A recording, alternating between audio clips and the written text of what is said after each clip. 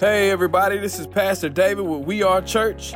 I just want to thank you for taking the time to tune into this podcast. Here at We Are Church, our mission is to be a place where people come to know God, find freedom, discover purpose, and make a difference. One of the ways we do that is through the reading and the teaching of the Word of God. So I just pray that this message would challenge you to take your faith to the next level and you would find freedom in every area that you need. God bless you and enjoy the message. Praise God, man. First off, I want to welcome every person in the room today. I see some new faces. If you don't know who I am, my name is Pastor David. I'm the senior pastor here at We Are Church. And so we use this building, Launch Point Church. It's my pastor's building. And so when COVID hit and we got took out of the school that we were meeting in South Nashville, my pastor opened up the doors and said, hey, you can continue to gather here. So we've been making the drive to come out here to Lebanon. I've been coming from Spring Hill. We got people coming from Gallatin and Murfreesboro and all different directions just to come together and worship. And in the process, man, we got to meet a lot of great people, man. We got Jason and Leslie back there, and they've been bringing the people from their program in here, man. And we're just super grateful for every person in here. And if you're on the screen today and you are tuned in, I want to welcome you as well. And thank you for tuning in to the service. This week, I'm excited, man. As you know, we wrapped up our established series last week. And this week, we're going to jump into a brand new series titled Momentum.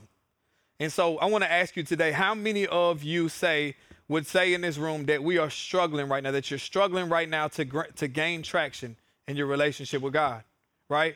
How many of you would say that, man, I'm really struggling to take my ministry to the next level, right? And so, man, I feel like that's where a lot of us are in there. So I really was praying for direction. God, where do we want to go over the next couple of months? And so I kind of sat down and went through a couple of different series that I felt God wanted us to go into, man. And so I really wanted to take the next 4 weeks and jump into this sermon series. And I want us to talk about how do we move out of a stagnant life and into a healthy, growing, and vibrant life with God.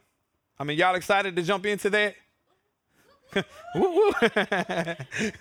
Amen. Come on. So this is what I believe. Over the next 4 weeks, we're going to jump into 4 different sermons. And I believe that we do this in 4 different ways. First, we exchange the old for the new. We exchange the old for the new. How many of you know we cannot walk into something new unless we are willing to give up something old, right? So we got to be willing to say, God, I'm willing to throw that life off to walk into the life that you have for me. And secondly, we embrace opposition. We got to embrace opposition. Our opposition is inevitable, that the trials are going to come, right? So we're going to jump into that. And third, we got to get comfortable with the uncomfortable. That a Christian life, there's nothing comfortable about a Christian life, right? Stepping outside of our comfort zones and doing something different than the world it's never easy and it's never comfortable. And then fourth, we have to establish new levels of sacrifice. New levels of sacrifice. But today, I want to focus solely on the first one, to exchange the old for the new. Looking up the definition of momentum, there were several different definitions, but I like one definition that Coach Lowe defined momentum this way. He said, momentum occurs when a positive result instigates more positive results, generating a force that moves forward with a collective confidence. I'm going to say that again. Momentum occurs when a positive result instigates more positive results, generating a force that moves forward with a collective confidence. And so kind of simply put that for every action, there's a reaction, right? And so when we do something positive, we get positive results that generate more positive results that eventually become a force that moves forward with a collective confidence. And I love that. I love that definition. But as I was thinking about this definition, it presents a problem because there's an assumption somehow that there's only positive momentum, right? But there's positive momentum and there's negative momentum. So what God was really showing me is that, man, we've been gaining momentum our whole entire lives. That when we lived in the world, we were just gaining negative momentum, right? That we were just building up this destructive life, right? That one sin led to another, that led to another, that led to another, until eventually we were completely destroyed.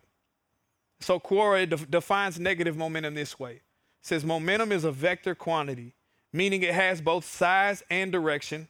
So all that negative momentum means is that an object is moving in the opposite direction of what is declared to be the positive. As I think about this negative momentum and positive momentum, we see this all the time in the stock markets, right? If you ever been involved in the stock market, you'll see that when the whales come in, the people with the big money, they'll come in, they'll buy into a stock, and it'll cause it to go up, and it'll start to gain some momentum. But as people see it start to rise, the fear of missing out, everybody starts to buy in, and the stock market it'll just rise and it'll rise and it'll rise, right? That's what we call positive momentum. But at the same time, if the whales, the people with the money, they pull out of a stock, right? They'll pull millions of dollars out of a stock. You'll see the stock start to drop. And then people, out of fear of losing money, they'll start to sell out. And then you'll just see the stock market just completely hit the bottom. It's what we call negative momentum. And so what I really want to talk about today is realizing that the choices that we make today are either gonna affect us in a negative way or a positive way, right? And we don't just want to talk about not only sinning and staying away from destructive things. I'm not talking about that. I'm saying what you do today matters. Every choice that you make, every way that you move, every relationship that you're in, all of these different things, they matter. And whether we like it or not, they're going to either have a positive or a negative effect on us. One of my points, positive momentum starts with you, but it continues with others. Just like the stock market, like I said, that if somebody with money, with a lot of money, would buy into a stock, it'll cause that stock to rise, but it'll stay there unless other people come in and they buy into, and it'll cause the stock to rise again and again and again. And so we can start in this relationship with God. And we can have all of this, this momentum we get at first, that we're just on fire for him. We just want to read our word all the time. We want to pray all the time. We're experiencing all these new things, right? And we'll start to see some freedom in our life, and things will start to break off of us, and we'll start to rise in our walk with God, right? But if we don't allow others to come in with us and help us get to the next level, then eventually we're going to plateau, and we're just going to go like that, right? But on the flip side, though, we don't need anybody to help us to gain negative momentum. What I'm saying is, I don't need anybody else's help to destroy my life, right? Now, I need other people to help me get to the next level in my life. But if I want to destroy my life, I don't need anybody else's help. If I want to destroy my marriage, I know how to destroy my marriage. And so we don't need anybody to come alongside us and help us to destroy our life. But in order for us to go to the next level with God, we got to have people come beside us. It's elementary stuff. For every action, there's a reaction. Cause and effect, cause and effect. John chapter 10, verse 10 says, "The thief comes only to steal, kill, and destroy, but I came that they may have life and have it more abundantly." And we see Jesus saying, hey man, the thief, he comes to steal, kill, and destroy, but I came that you may have life. What is the enemy coming to steal? He's coming to steal life, right? What is life? What is this thing, life, that they're talking about? Not just talking about he's coming to steal life as a whole. He's coming to steal anything that is healthy, that is vibrant, anything that is growing, anything that is reproducing, anything that is being fruitful and multiplying. The enemy is coming to steal that. So when the enemy sees you get with somebody get with a woman or a man that actually loves God and might actually push you further into your calling with him and will love him more than they'll ever love you. When the enemy sees a good, healthy relationship come together, he is coming to destroy that with everything that he has. When the enemy sees that there's a strong man in the home to discipline his children, to love his wife, and to do the things necessary to raise godly children, what is the enemy doing? He is coming to steal, kill, and destroy the nuclear family. And now more than ever, the darkness, the side of the darkness it's right in front of our eyes. They're not hiding it anymore. It's okay now to do the things that once were not tolerated in this nation. It's okay to watch the things that we watch on TV, and it is so apparent and so blatantly in our faces that we can't. How can we even look past it?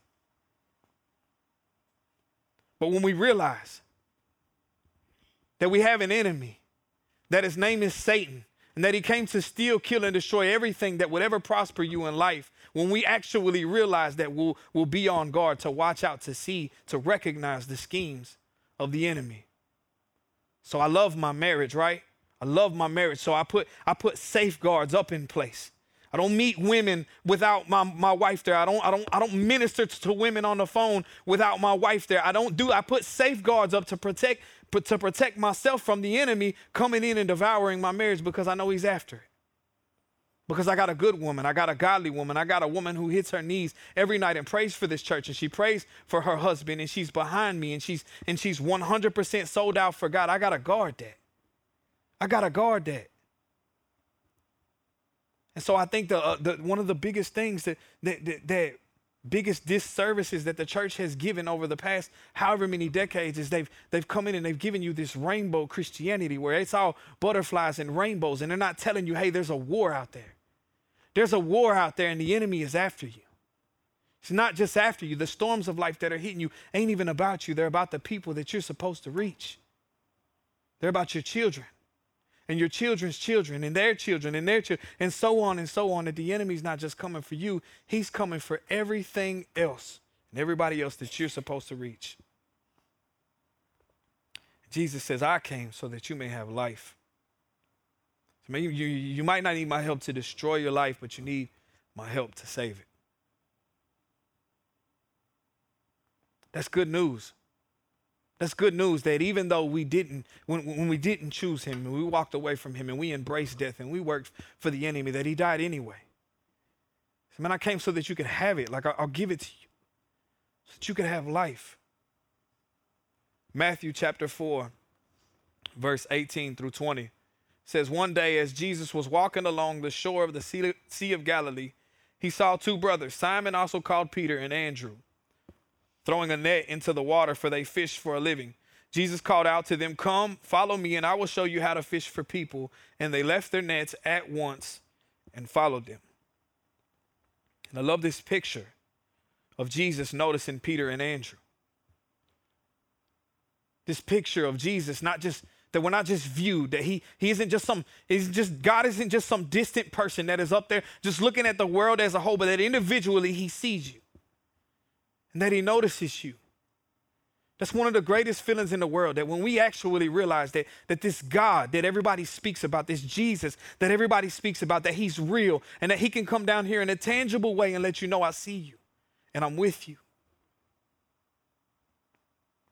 And then he's calling out to them. He says, Jesus called out to them, come and follow me and I'll show you how to fish for people. That he's calling us. That's that pulling. That's that thing that we get inside of us that says, man, something's different. Like I feel like I want to give my life to something that I don't know, but it feels like I knew it before and I don't even know how I knew it. It's that familiar feeling of somehow our creator, something so sweet that he's pulling us, that he's calling us out of darkness and into light, that he's calling us into freedom. He's calling us into these things that we have never experienced before. It's that thing that makes you get up out of your chair at the end of service when they give an altar call. That's that thing that compels you to come forward and receive healing for all of the broken areas in your life. You don't understand why that's taking place because it's God calling you. It's not natural, it's supernatural. And he's calling us today. And we see three things in this verse. We see the invitation to come to Jesus, the invitation to follow Jesus, and the invitation to make a difference. So I want to break that down today into those 3 points: the invitation to come to Jesus, the invitation to follow Jesus, and the invitation to make a difference. First one, the invitation to come to Jesus. Verse 19, again, it says, Jesus called out to them, come. He called out to them, come. We see Jesus extend an invitation all the time. We see Jesus always constantly saying, hey, come, follow me. Hey, come and follow me. And if we go over to Matthew chapter 11, verses 28 through 29, we're going to see three things that are offered to us if we just come to Jesus. If we just come to him. Three things offered to us. Matthew 11, 28 and 29 says, Jesus said, come to me, all of you who are weary and carry heavy burdens, and I will give you rest. Take my yoke upon you. Let me teach you, because I am humble and gentle at heart. You will find rest for your souls. First, we see Jesus. He offers us rest. And when we come to Jesus, we find rest. Verse 28, he said, come to me, all you who are weary and carry heavy burdens, and I will give you rest. Look at who he extends the invitation to. He said, all of you who are weary and carry heavy burdens, all of you, every one of you, the ones that are beat down, the ones that are exhausted, that are tired, that have been fighting this thing called life and you just been losing, that I'm calling you, that if you would just come to me, that I will give you rest for your souls. And he says, I will give you rest. He didn't say, come over here and try to earn favor from me, try to earn rest. This is the grace of God, that even though we don't deserve it, that all we have to do is come to him and he will give us rest. That's why I've been preaching so much about how we cannot earn the love of God, that you can't earn it, no matter how hard you fight for it, no matter how great you think you are, no matter how many works you try to achieve, or how many times you try to stop sinning it, no matter what, you cannot earn the love of God, and you cannot earn his rest either. We got to break away from that.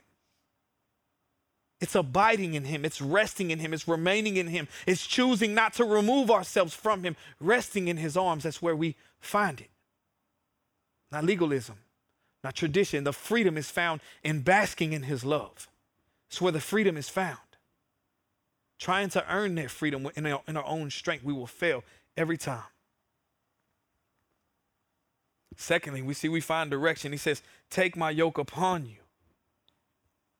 If anybody knows what a yoke is, it's a thing that they join two oxen together or two bulls together, and they would pull the plow. It's a thing that would go around their necks. And when he's saying, take my yoke upon you, notice he's not saying, and I'll place my yoke upon you. He's saying you have to willingly take that yoke upon you. That's submission to the Holy Spirit. That's submission to guiding, submission to his will in our lives. And he's saying, if you would just take that upon you, that I will lead you where you need to go. That he'll lead us where we need to go. And it's a willingness to let him lead. It's not just a willingness to let him lead. He will partner with us. As we take his yoke upon us, that as we're in the work that he is calling us to do, that he'll go through it with us. He'll go through the struggles with us. He'll go through the victories with us. He will go through it with us. One of my points, and when we don't know which way to go next, we find our way in him. When we don't know where to go next, we find our way in him, because he is the way. How many of us have complicated it? God, I just don't know where to go next. Just don't know where to turn next. I'm not sure if I should be working here, or I'm not sure if I should be working there.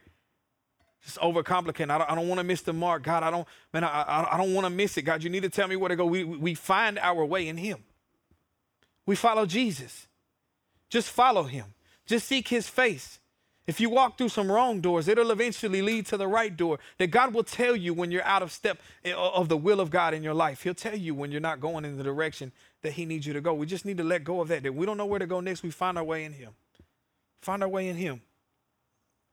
And third, we see that we find instruction. Verse 29, he says, let me teach you, because I am humble and gentle at heart, and you will find rest for your souls. Again, he's saying, let me teach you. You see that? There's nothing forced about God. He's saying, let me teach you. I know this isn't normal for you. I know that you've never lived this life before. I know that you've never walked away from darkness. I know that you've never stepped outside of your comfort zone. I know you've never led nobody to Jesus or done anything great in your life. I know you don't know how to be a father. I know you don't know how to do this. He's saying, but let me teach you. I will show you, because I am gentle at heart. It's this picture of Jesus saying, I'm not stepping into your life unless you'll let me. I want you. I need you. I'm calling you. I want to do something great with you, but I can't force you to love me. But if you want to choose me and you'll allow me, I'll teach you. Because he knows we can't do something that we've never done before. I didn't know how to be a good father to my children. Didn't have the example of a good father in my life. And I became a single father of 2 little girls, fresh in recovery. I didn't know how to be a father, but he taught me. I didn't know how to work with my hands and make an honest living, but he taught me. I didn't know how to lead anybody or be a leader or be somebody positive that anybody wanted to look up to, but he taught me. I didn't know how to pastor a church, but he's teaching me. I didn't know how to be a good husband, but he taught me. But we got to be willing to let him teach us.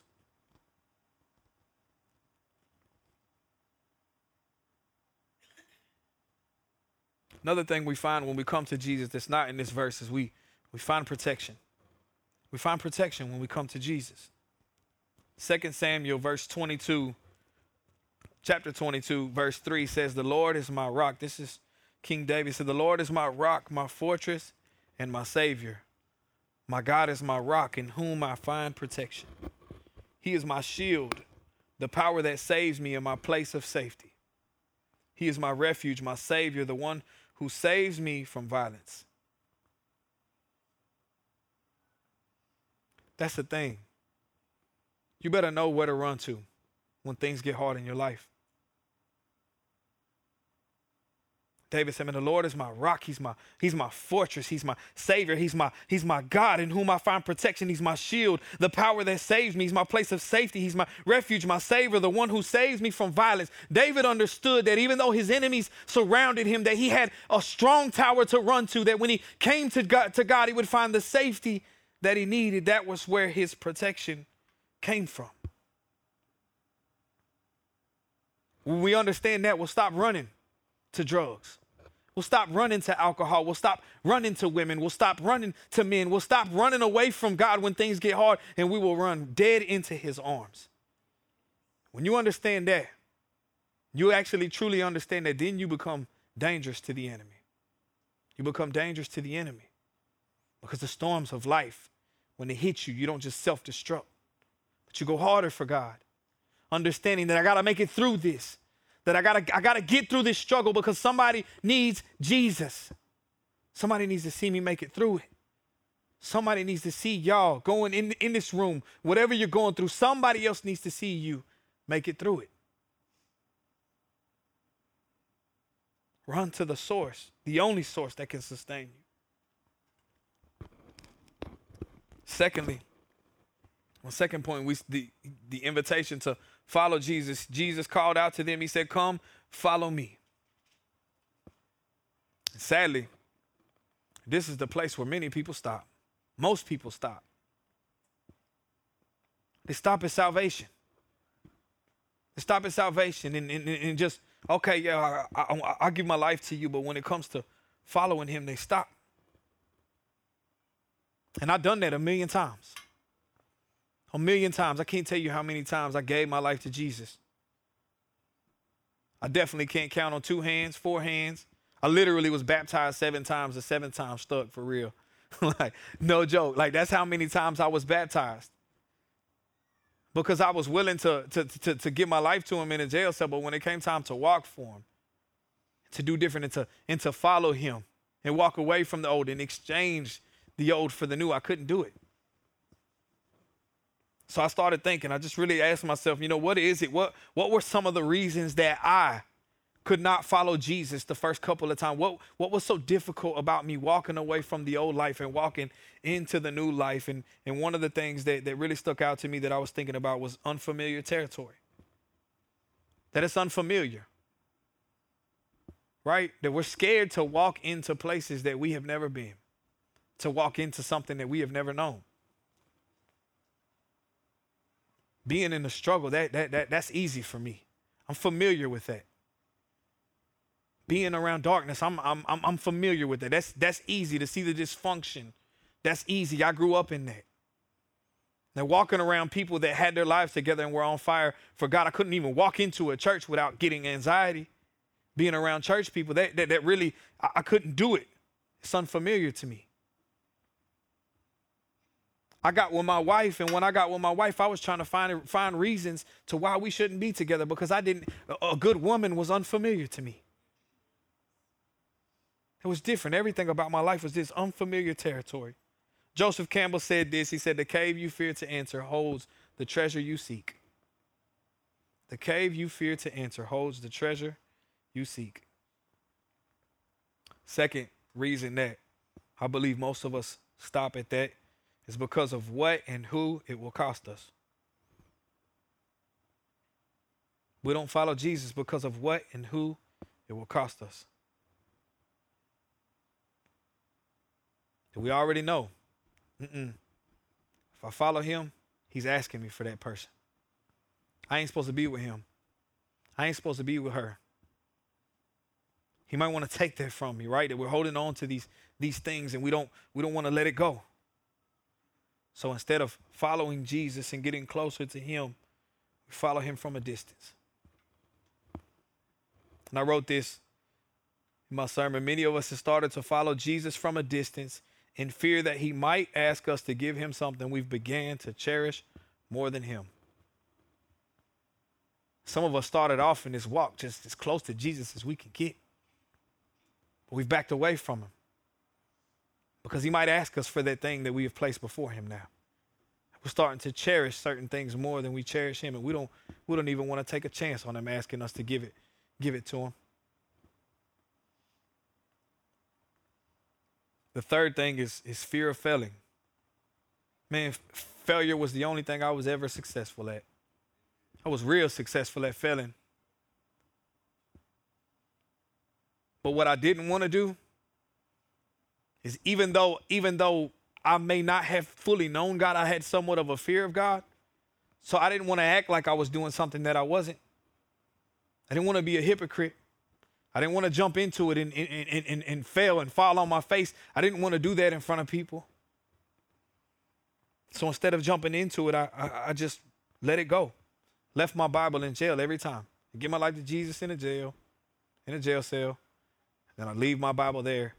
The one time I left the jail with the Bible in my hand, I never went back. This is the thing, man. It's God knows that he already knew. He knew he would fail. He knew he would fail. He knew how many times we would fail. And it didn't stop him from going to the cross for you. And he predicted Peter's failures and his denials. And he told Peter, he said, you'll deny me 3 times before the rooster even crows. Right before that, Peter said, man, I'll die for you. I'll go to jail for you. I'll follow you wherever you go. He said, man, I'll tell you the truth, Peter. Before the rooster crows tomorrow morning, you'll deny that you even know me. Right? He said, man, they're going to strike me and all of you are going to scatter. You're all going to scatter in fear and walk away from me. He tells Peter, but Peter, when you have repented, strengthen your brothers. So, man, when you repent, when you know what it's like to walk with me and then you walk away from me and you come back to me and you repent and you turn your life to me, I want you to strengthen your brothers. I want you to do something with purpose. I want you to walk and I want you to lead and I want you to feed my sheep. And Peter, after he gave his life back to Jesus, never denied him again or walked away from him again, even put his life on the line and died for him. Confucius said this, said, our greatest glory is not in never failing, but in rising every time we fall. Our greatest glory is not in never failing, but in rising every time we fall. We got to get rid of the fear of failing. We got to know it's inevitable. We're going to fail. Sometimes I fail as a husband, right? Sometimes I fail as a father. Sometimes I fail as a pastor and as a leader. I fail all the time. But it's in my failure. It's in those times that when I fail and I fall and I learn from my mistakes and I say I can't do that anymore, that I learned that I can get back up and I can do better and my failures don't define who I am. They don't make me. I'll never forget the time me and my wife, we had a really, really bad fight. And I said all kinds of stuff that I never meant. And I mean, I blew up. We actually haven't had a fight since then, like not a real fight, little arguments, but nothing serious. We had a really, really bad fight. And I remember thinking like I had just preached what I believed was the greatest sermon of my life and feeling so on fire for God, and then went to calling my wife things that no man should ever call his wife. And the enemy was like, look at you.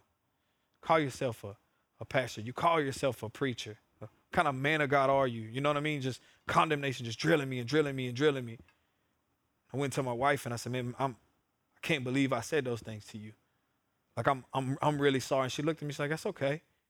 That's not who you are. I know that wasn't who you are. She had the ability to look past that and say, that doesn't define you. That one bad thing, that one bad moment that I had, that doesn't define the fact that you get up every day and you work and you provide for our family. And that you love me unconditionally and how many times you've made room for my. She just started going through this whole list of everything right that I have done as a father. And she said, that doesn't define you. Some of us need to be reminded in this room that some of the things we felt that doesn't define us. It's time to give it back to Jesus. God, I just give it to you. I don't want it in you. It's not who I am. We've let some of these addictions and things that we have done in our lives that would just define us.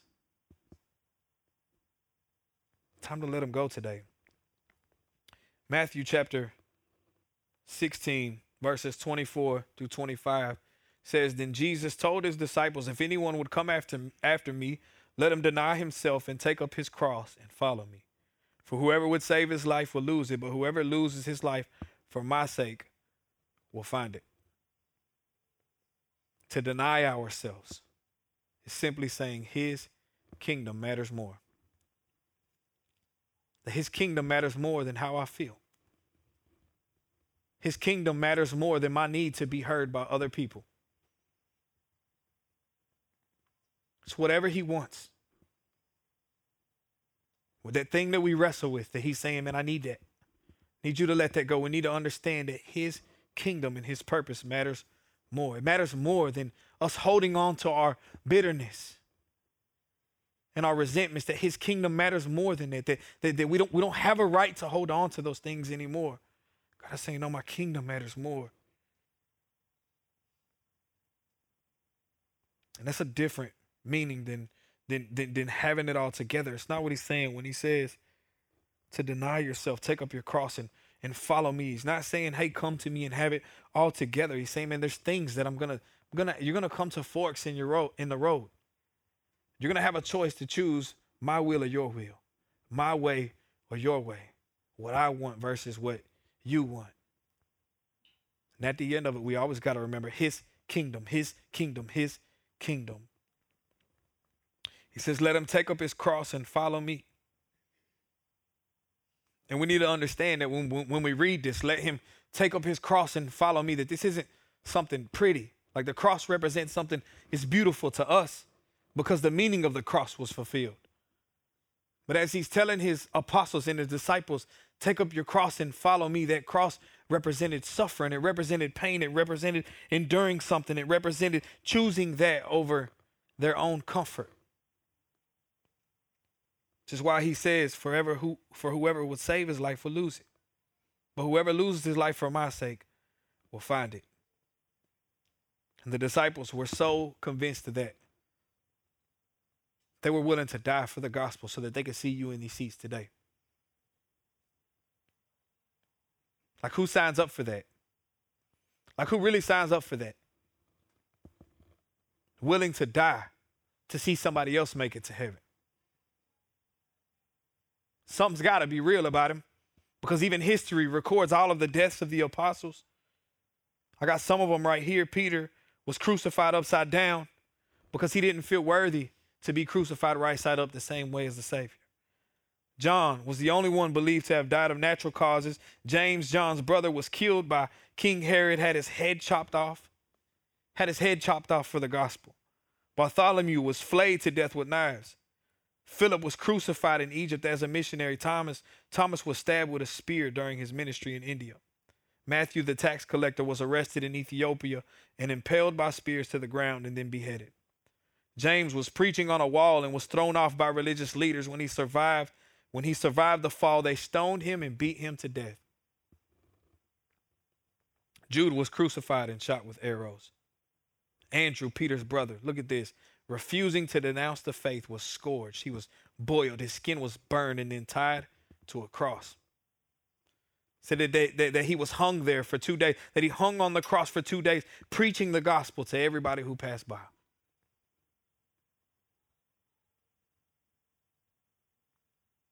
How can somebody sign up to endure that type of pain? Because his kingdom is more important. That we got to understand that there's a mission that God has given us. He's given us a mission, and we got to be willing to stop letting the storms of life just take us out. We got to run to him when things get hard. In John chapter 6, Jesus is explaining to a crowd of followers what they got to do to continue following him. He's saying, man, you got to, unless you eat of my flesh and drink of my blood. They didn't understand what he was saying, and what Jesus was saying was too difficult for them to understand. And we go down and we see in verse 6 what I believe is the saddest verse in the Bible. It says at this point, many of his disciples turned away and deserted him. We see all of these people walking with Jesus, witnessing the signs and wonders, the miracles, the healings. Jesus walking on water. We see all of this stuff happening. And just because what Jesus was saying to them was too difficult for them to understand, they deserted him. And I've been that disciple. I've been that person. That when this word, doing what this word said, looked like it was too hard for me to do, I walked away. Many of us in this room, we're in that place. We walked away from God. And yet he still died for us. It says that he leaves the 99 to go after the one.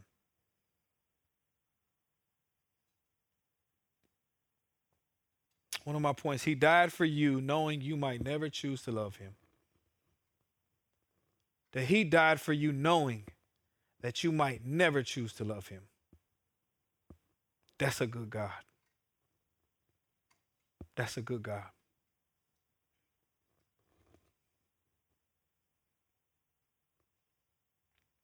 Verse 67 and 68 says, then Jesus turned to the 12 and asked, are you going to leave? Simon Peter replied, Lord, to whom would we go? You have the words that give eternal life. We believe and we know you are the Holy One of God. We see Peter, John, we see them and say, man, where would we go? How could we walk away from you? How could we go back to our old life after tasting your goodness, after experiencing what we've experienced from you? We can't go back to that.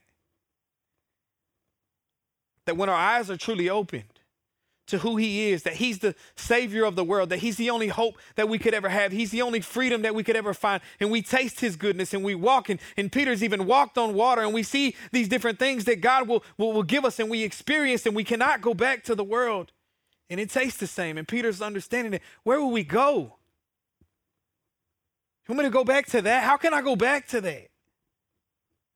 So, man, you got the words that lead to life. The words that give eternal life. So we believe and we know that you are the Holy One of God.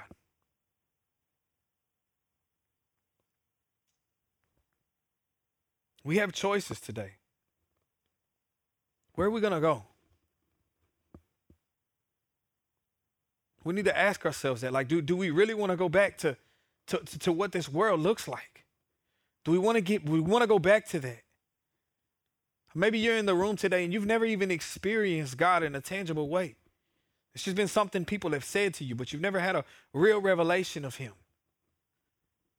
I want to ask you to be bold enough to just say, God, if you're real, like show me, reveal yourself to me, meet me here in a tangible way. God, speak to me in a way that only you can speak to me. God, if you can change me, then change me. If that's your plan, if you really want that, if you want to give me rest, if you really want to give me salvation, if you really want to give me freedom and I don't have to earn it, God, and you'll give it to me, then I'll live for you. If you're bold enough to say that, I guarantee you, he will show himself to you. He'll show himself to you.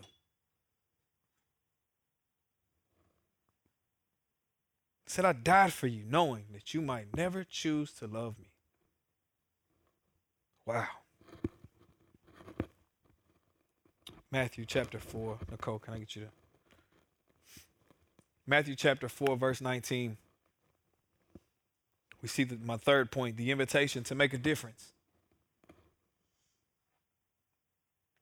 Matthew chapter 4, verse 19, Jesus called out to them, come, follow me. And he says, I will show you how to fish for people. And I think that's the most beautiful thing about everything, that Jesus says, I'll show you how to fish for people. I'm not just going to take you out of your mess and just leave you there. I'm not going to just come and get you to sit in some seats inside of some church and claim to be the church. I said, no, that's not what I'm going to do. He said, if you're willing to come to me and let me give you rest and let me change you, let me transform you, and you're willing to follow me, you're willing to go wherever I lead you, that you're willing to endure suffering, if you're willing to walk in my ways, if you're willing to follow me, I'll show you how to fish for people. He said, I can take your mess and turn it into a message. That I can take the test and turn it into a testimony. I can take your pain and turn it into purpose. He's saying, if you want to follow me and you're willing to go where I'll lead you, I'll show you how to fish for people. He said, I'll take the addiction away and show you how to reach addicts in a way they've never been reached before. I'll teach you how to give the gospel to an atheist that doesn't even believe in God. And I'll be so tangible and so real in your life that even the atheist will be able to look at you and tell that only God can do that in your life.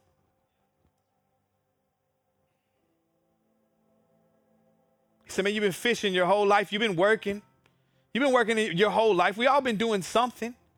And God said, man, I'm going to take those same gifts and them same talents and I'm going to use them for the kingdom of God. And I'm going to show you how to fish for people.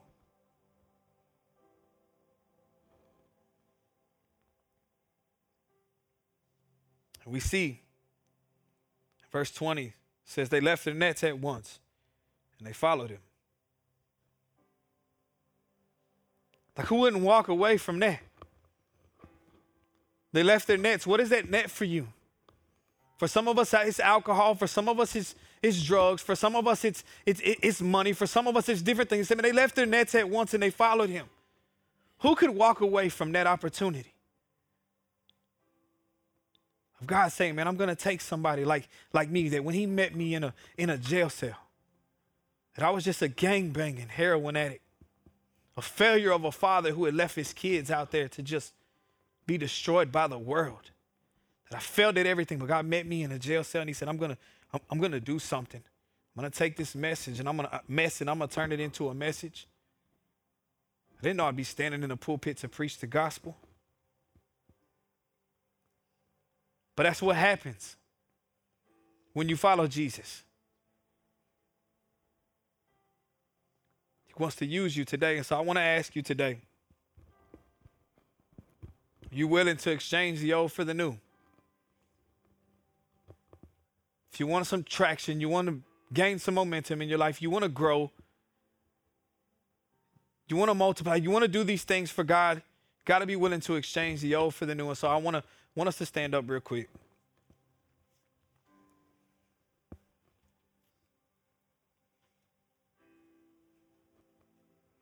I want to give us each in this room an opportunity today to come forward. If you're here today and you say, man, David, I'm tired of living this life. I'm tired of picking this up, putting it back down, picking this up and put it back down. I want us to symbolically just walk up here to the altars, and I want to give each and every one of us an opportunity to leave the old here today and walk out in the new. Doesn't matter what it is. You just come to the altars. Yeah, y'all can come right now. You can come right now. Thank you, Jesus.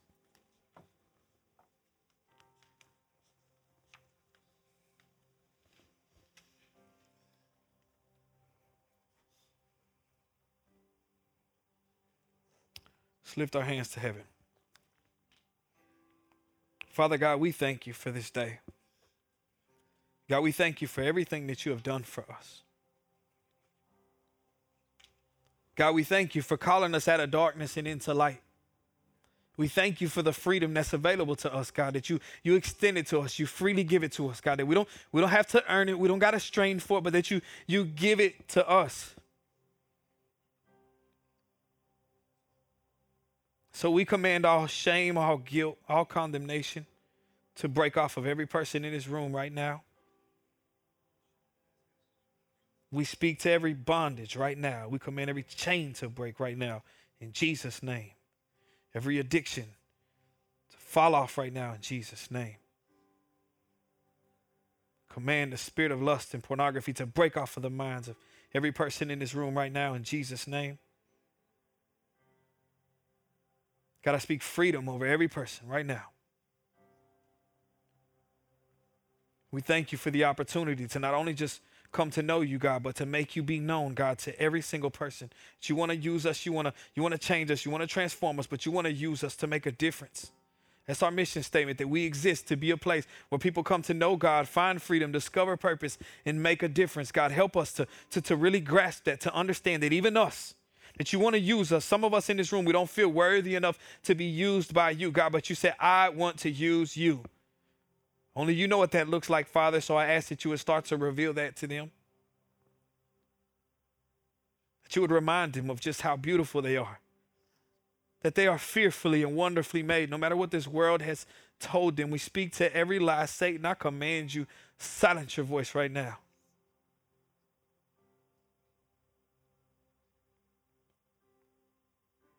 God, some of us are fathers and mothers in this room walking around with guilt and condemnation because we've failed them.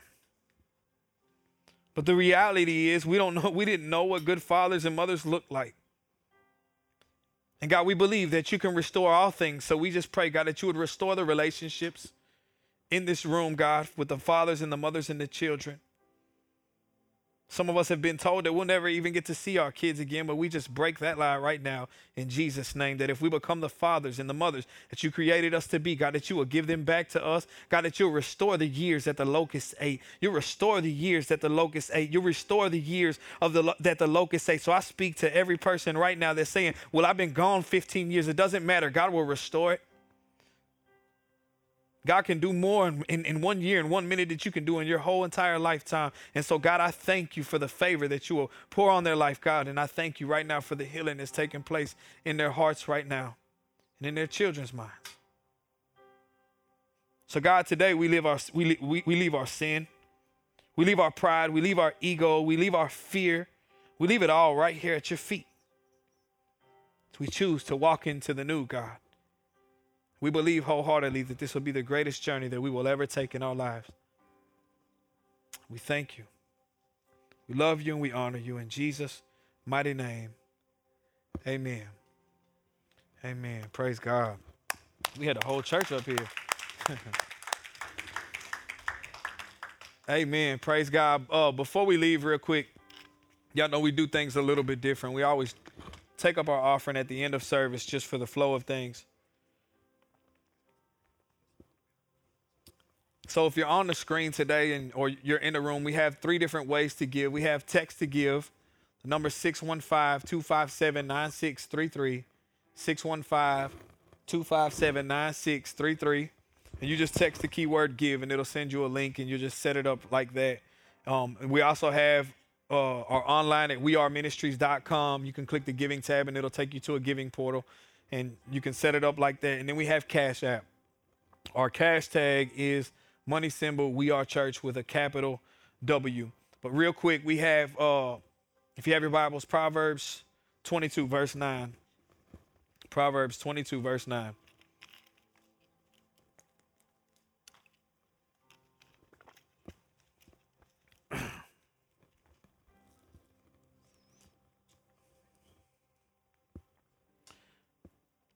Proverbs 22, verse 9 says, for whoever has a bountiful eye will be blessed, for he shares his bread with the poor. And I love that because my whole life, I always looked at the glass half empty. And he said, man, whoever has a bountiful eye will be blessed. He'll share his bread with the poor. Whoever sees what he has and not what he doesn't have, that he will share everything he has with the poor. I think some of us need to make a decision today to stop looking at things, looking at the glass half empty and look at it half full. And I will say this, a lot of us have been through some real struggles and we know what it's like to struggle together versus struggle by ourselves. And so, man, I just want to thank y'all, man. Thank you for your faithfulness. One of the things we did this week is I had a friend who called me and reached out to me, just really trying to make a change in his life. And David, I've never done this before. I don't know how to do it, but I've been watching you. I've been seeing what you're doing. I really want to walk in this thing, in this life with God. And so, man, kind of talk with him over the phone and talked about some of the things. He's like 45 days sober in his walk with God. And he didn't ask me for any money, but I just felt led to ask him, is there anything that you need? What do you need right now? He said, man, well, I'm really struggling to pay my bills. And so we talked about, I said, well, the biggest bill that you have right now, the most pressing bill that you have right now. He said, no, man, that's not why I called you. I didn't call you for that, man. Like, I don't want you to think I was calling you for that. He's never called me for money. Actually, the first time he's ever called me, since I've been saved. And I said, man, it doesn't matter. Like, what good is it for us to know that a brother and sister of ours who is giving their life to the Lord and is coming out of darkness, if we know that they have a need, what good is it to say, let me pray for you about that, if we have the ability to do something about it? And so I said, how much is your rent? He said, $430.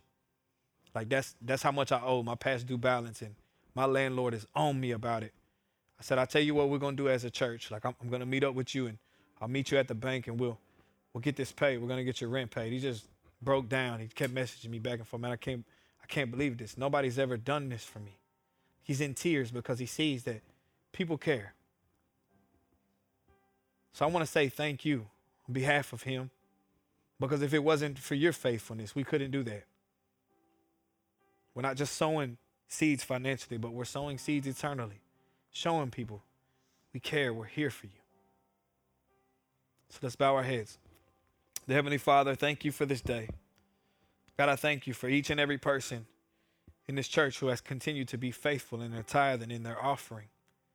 God, I thank you that you rebuke the devourer in their lives and that you open up the windows and pour out blessings that they can't even contain, God. And for the person in the room that is struggling financially, that says, man, I really wish I could give, but I can't give because I'm struggling. God, we just pray, Father, financial blessings over them. God, that you would position them in such a way that they could give like never before. God, give us eyes to see the need out there, God. Let us not just be a church that's stagnant and complacent and only wants to draw people in, but let us be the church. Let us feel the needs of the people. We thank you, God. We ask that you bless us, God, and keep us. In Jesus' name, amen. Amen. Thank you for listening to this week's message from We Are Church. I trust that you were blessed and moved in a way that changes your life permanently and allows God to guide you towards your calling in Christ. If you want to make We Are Church your home church or feel moved to sow into We Are Church, we want to provide the means to do so. You can join or give online at weareministries.com, and you can also reach us on our social media platforms at We Are Church Nashville. God bless you. Have a great week.